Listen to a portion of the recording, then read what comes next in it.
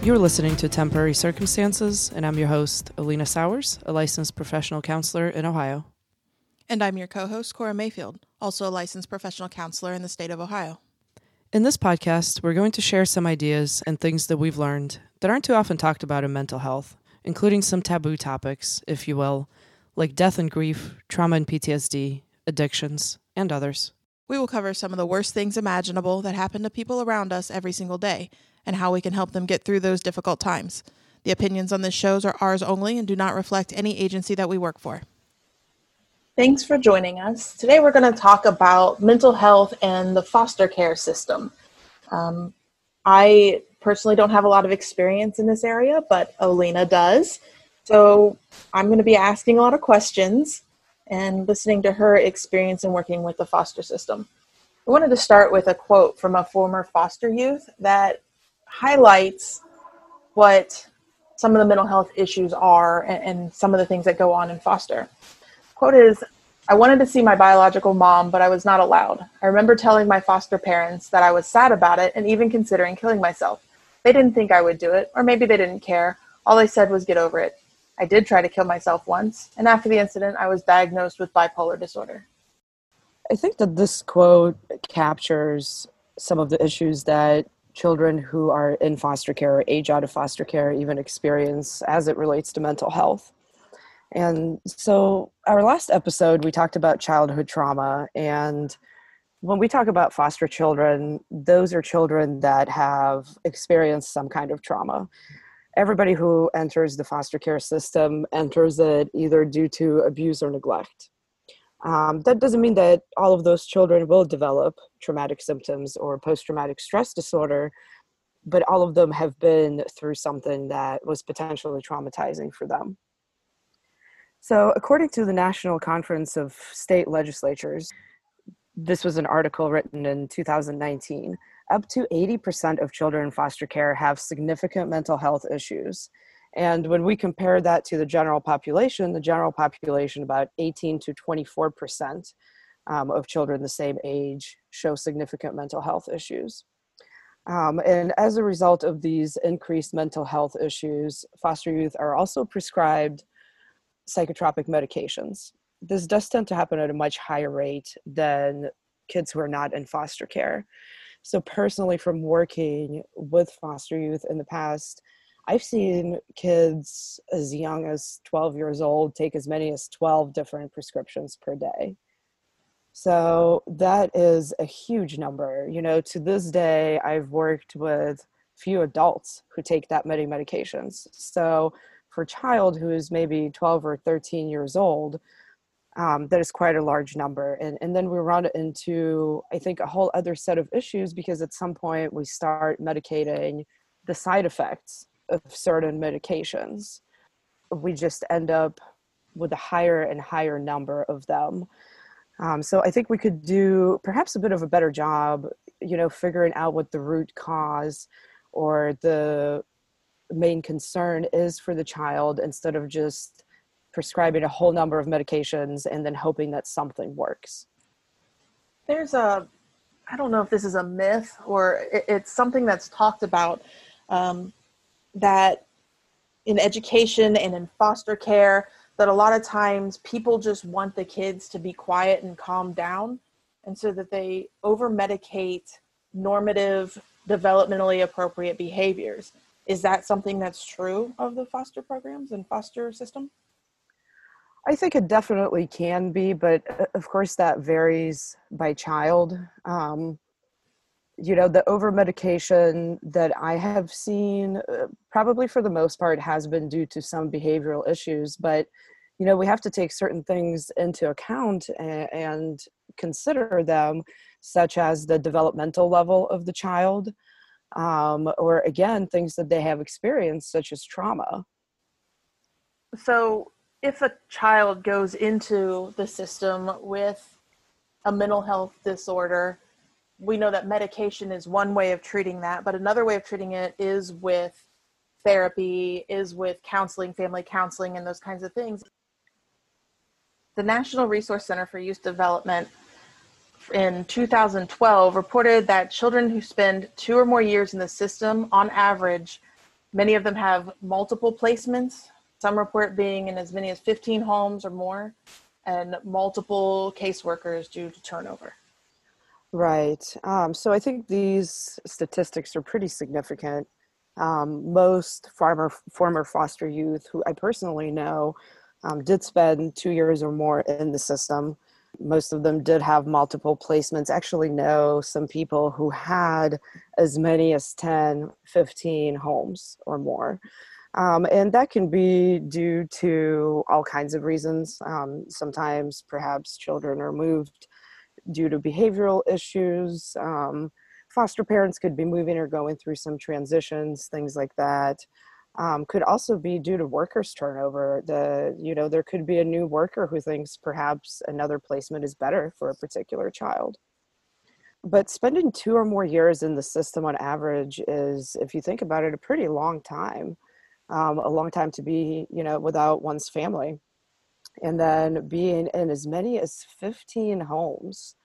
I think if we really think about that, that's pretty hard to imagine if you grew up, with your family, with your biological family, or even your adoptive family, having to move 15 times, and that's potentially having to change schools 15 times. That's potentially having to make new friends 15 times, and so on and so forth.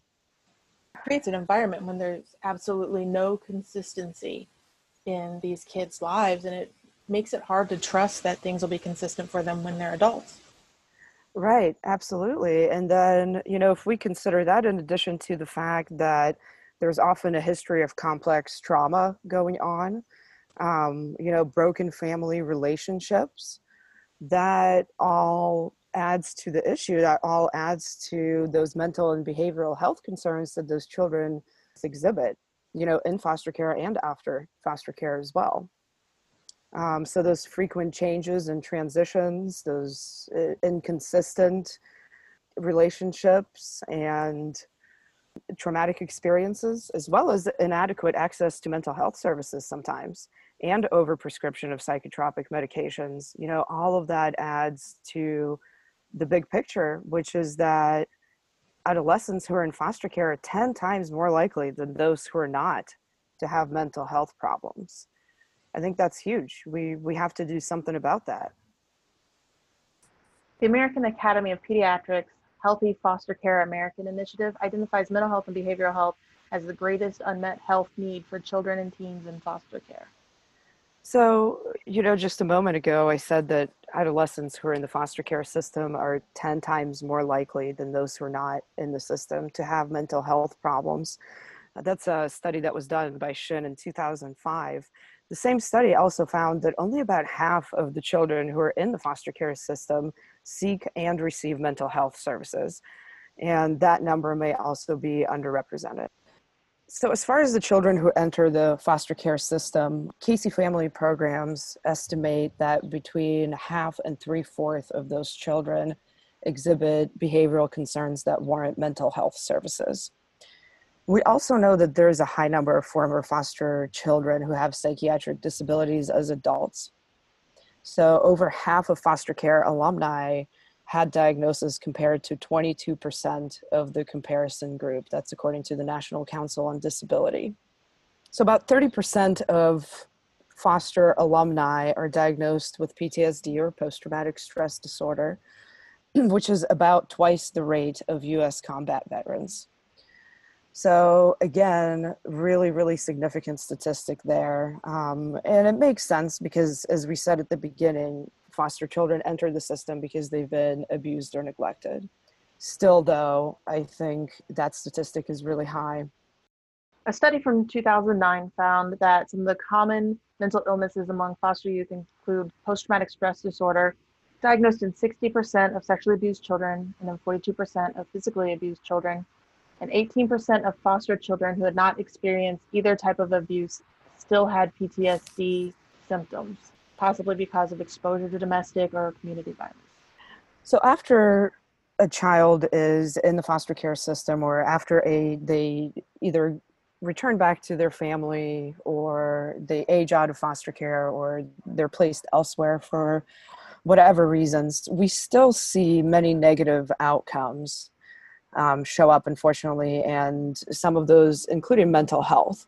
So we know that outcomes for youth who age out of foster care, so that means they do not return home, but they turn 18 and they're essentially on their own.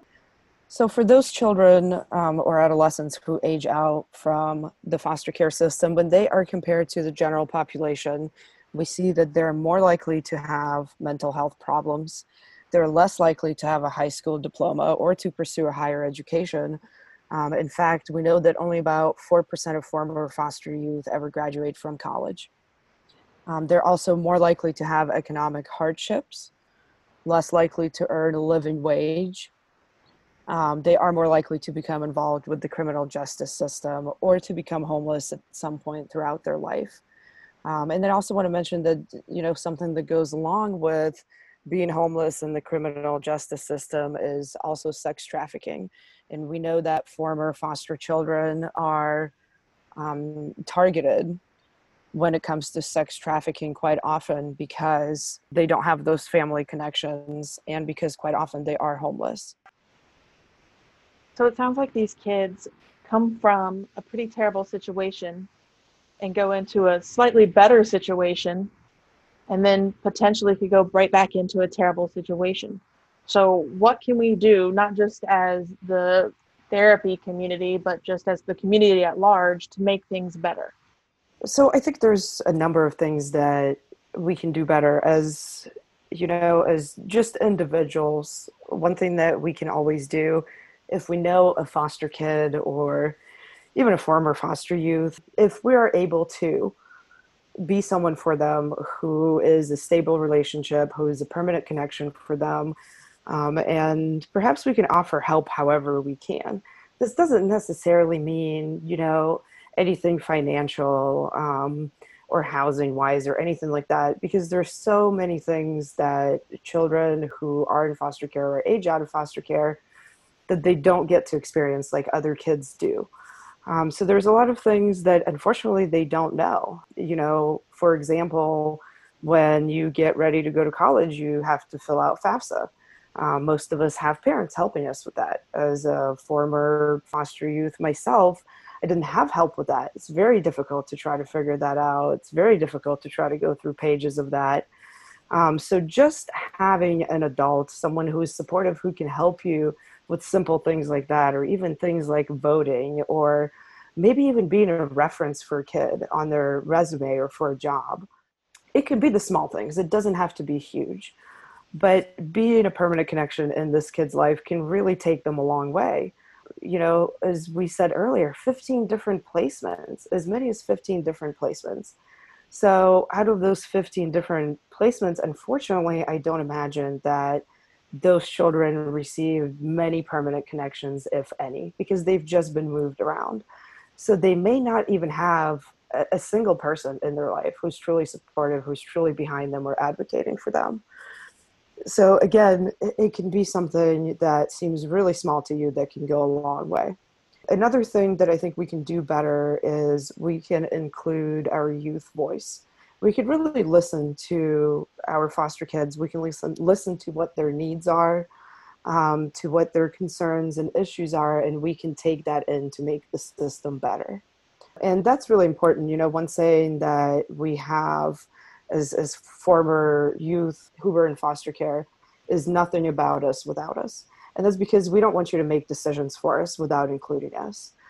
We want you to take that youth voice, and we want you to take it seriously because these are very serious issues that we're talking about. We're talking about our kids who are potentially aging out into homelessness and sex trafficking. So if we can do a little bit better by listening, that can go a long way.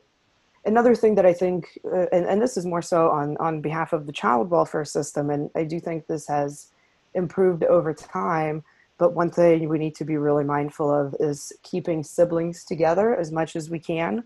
And if for some reason we do have to separate siblings, which does happen, hopefully we can at least allow them to continue with those connections. So whether that means being able to see their siblings in person or being able to talk to them on the phone, things like that, that is extremely important.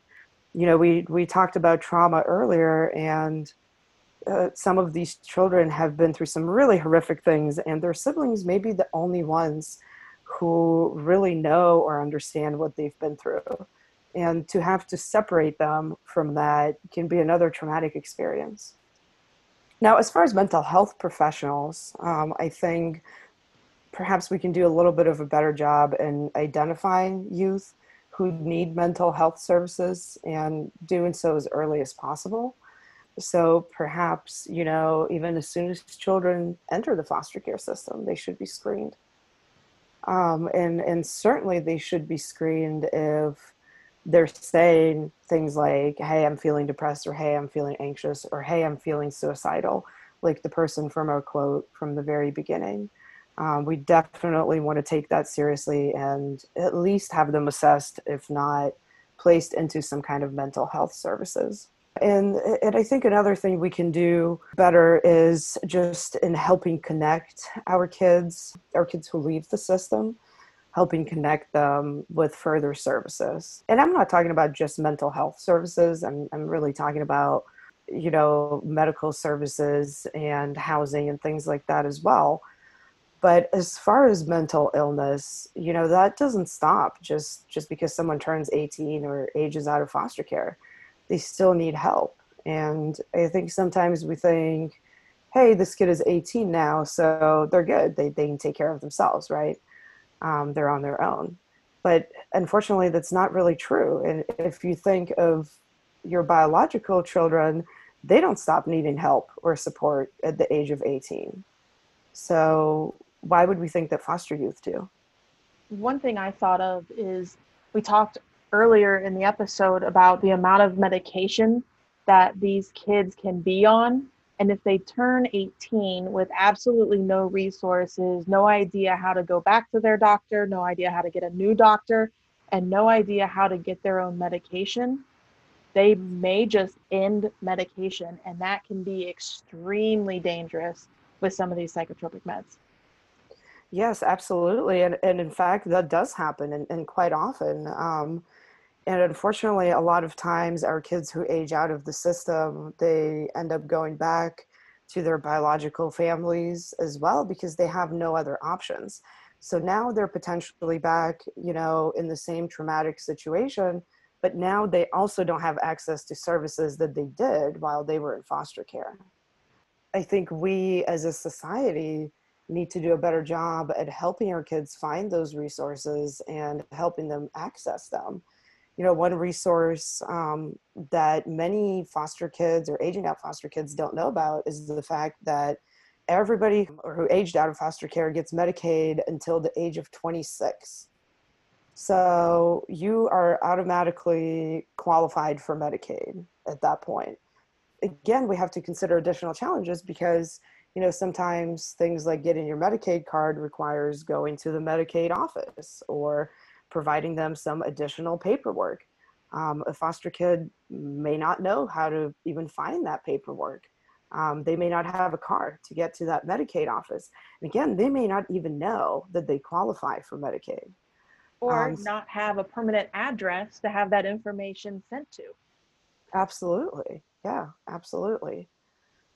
So I think we really need to do a better job at providing those resources. And if we don't know, then helping our kids find out the answers. There are answers out there. It may be a little bit more difficult to find, but we as adults are probably better prepared and know how to do so better than our kids who are just leaving the system and perhaps don't even have anywhere to go.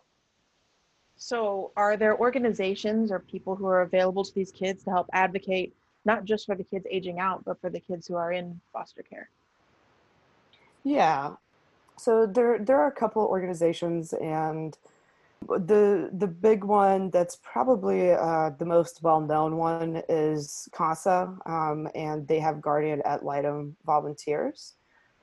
So this organization volunteers on behalf of abused and neglected children. Typically, they only take the most severe cases. They get their cases from Children's Services.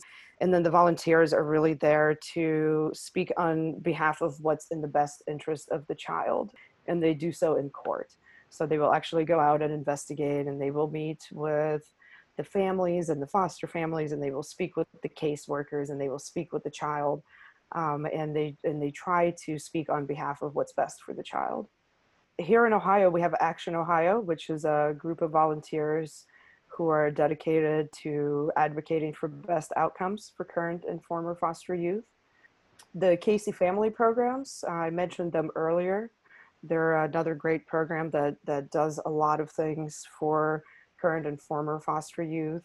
And then the Ohio Child Welfare Training Program. These are individuals who train foster parents and caseworkers. They do a really great job at including current and former foster youth voices in their trainings. And so what we do is we bring in input from our personal experience in the foster care system, and we try to bring that to foster parents and caseworkers. So there are a few out there, and like we said earlier, sometimes you have to look for those things, but there are resources and there is help out there. Thanks for listening to Temporary Circumstances. Leave us a review wherever you found us, and comment on anything you want to hear more about or have questions on.